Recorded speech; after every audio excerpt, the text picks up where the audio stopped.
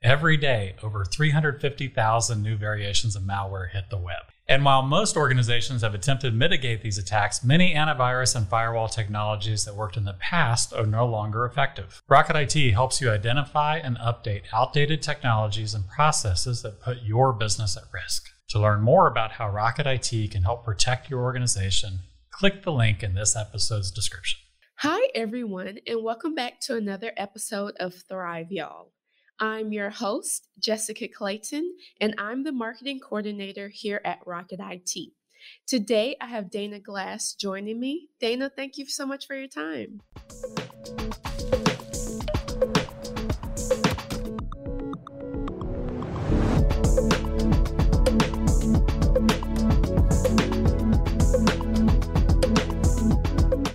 Thank you for having me.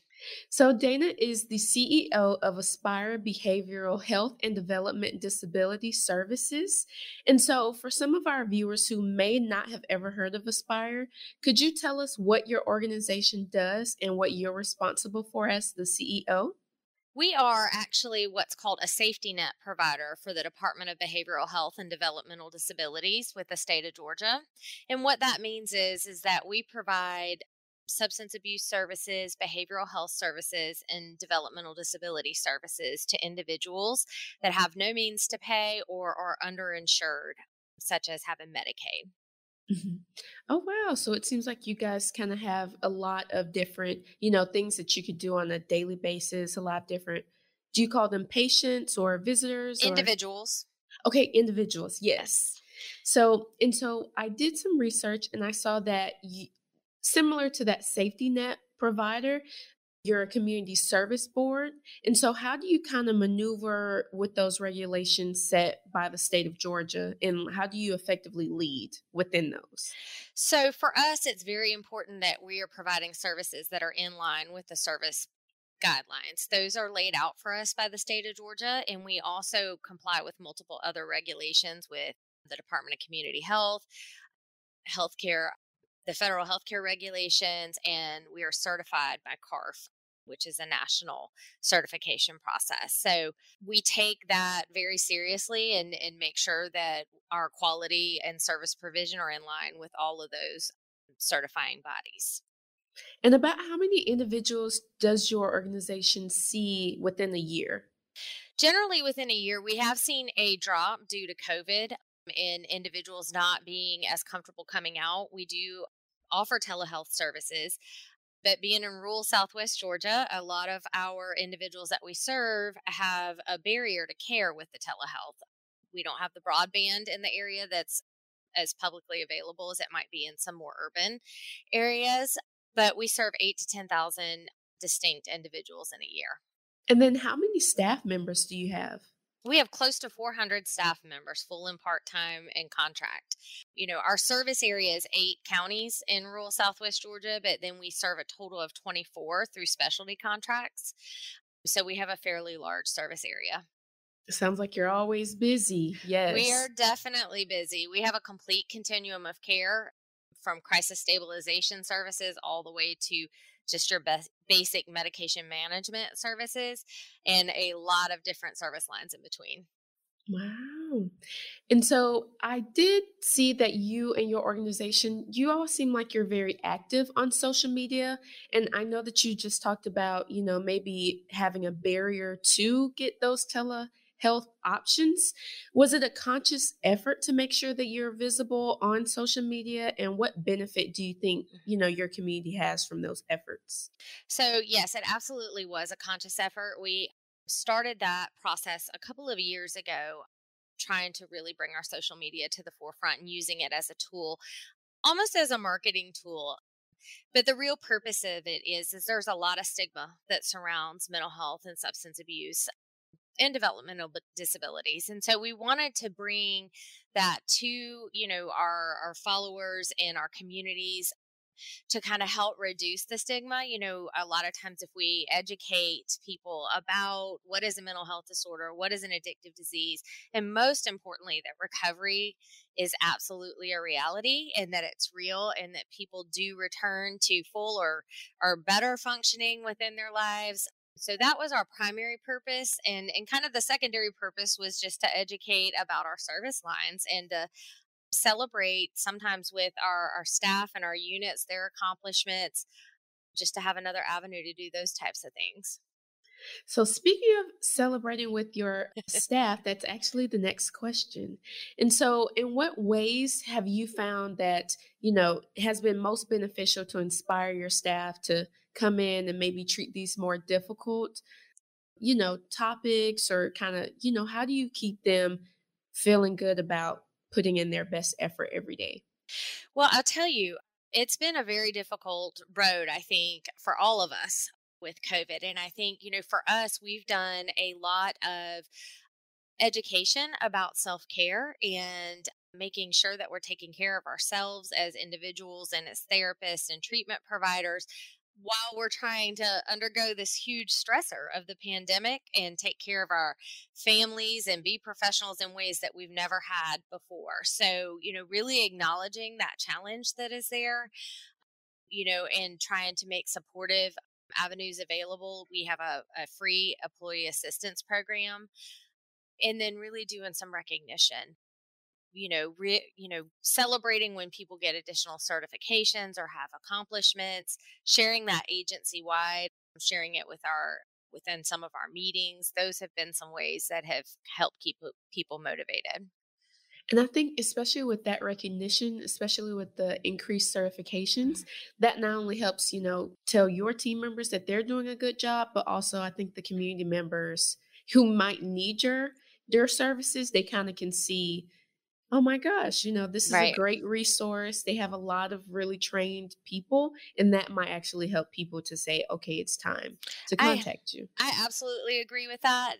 One of the other areas that we've been focusing on is employee engagement and really recognizing years of service with our employees. So when somebody reaches a particular milestone, we are celebrating within the unit.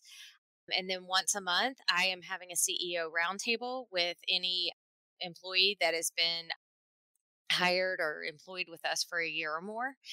Mhm. And that's been a really successful way. We don't do any type of training in that meeting. We just eat and enjoy and have some fellowship and celebrate the service. So how'd that CEO roundtable idea come up? Did you decide, hey, I think this would be great, or did someone recommend that? So one of the ways that I lead is really by being authentic and transparent and available. For me, it's very important that I'm accessible to every employee. I can't be all day, every day, Mhm. with when you have 400, but I really do like knowing all of our individual employees, and they each bring special talents, skills, abilities, and I like to meet each one of them and be able to thank them for their service, or just say, hey, I appreciate what you've done. So it was important to Mhm. me, just so maybe you could say it was selfish. It was important to me to be able to celebrate that with each individual. That sounds really nice.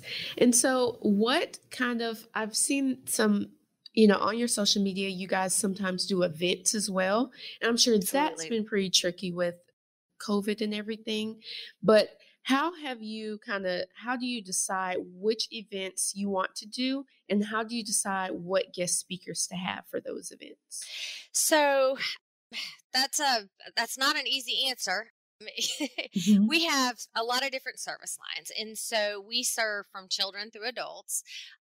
And each program has, their specialized events that they like to do. And as a leadership team, we try to provide support for that by attending and even assisting with setup and reservations and that kind of thing. But generally, our staff are just really incredible and creative individuals, and they also get a lot of feedback from the individuals that we serve about what events they'd like to do. So we've been careful in design everything in line with all the COVID regulations. We have two more events coming up in the near future. We have on August 28th an opioid awareness event, overdose awareness event. So there'll be speakers and it'll be a candlelight visual just to, kind of honor and remember those that have lost our fight in addiction. Mhm. There's been such a spike in addictive disease as a result of the pandemic and opioid deaths that we wanted to, make sure that we brought some awareness to that. There'll also be free Narcan distribution and training during that event, which is a medication that helps reverse any opioid overdoses. And then during September, it is Recovery Month. And so we will do a big concert on September 18th. We'll have bands, speakers, vendors, and we call it Recovery in the Streets. So it's a huge celebration, just really kind of trying to let the world know that recovery is real and possible, and that, as long as there's breath, there's hope. And so that's the message that we want to share. Wow. So lots of fun and timely things that, the community at large can take advantage of coming up. Absolutely. So if someone would like to contact you, what's the best way that someone can get in touch with you to take advantage of all the resources that your organization provides? So our website has a really robust listing of our programs and our sites. And so, if somebody isn't in our main county, our outlying counties, we also have information on there on the website for that. So it's www.aspirebhdd.org. And that's a great place to go and get some initial information. And you can submit a website contact question form, and we generally are turning those around within 24 hours. Very good. Is there anything else you would like to share with our audience today, maybe about what's coming next for Aspire or anything else? So, one of the things that's coming next for us is we are going to be working on integrated care. And what that means is we'll be bringing a primary healthcare provider in to help us provide some of those basic services along with the behavioral health and addictive disease. That is a big push, in terms of standards of care. And so we're excited about the possibility of that. And of course, I would be remiss if I didn't say, that there is no shame in accessing care. If you have a brain, you have mental health. So taking care of yourself is very important. And I always, want to share that you're not alone. The struggle is real, but recovery is real too. Very good. Well, thank you so much for your time, Dana. I think you shared a lot of great resources, and we're going to make sure to put links in our description box to all of the resources that you mentioned. For everyone else, we'll see you on our next episode of Thrive, y'all.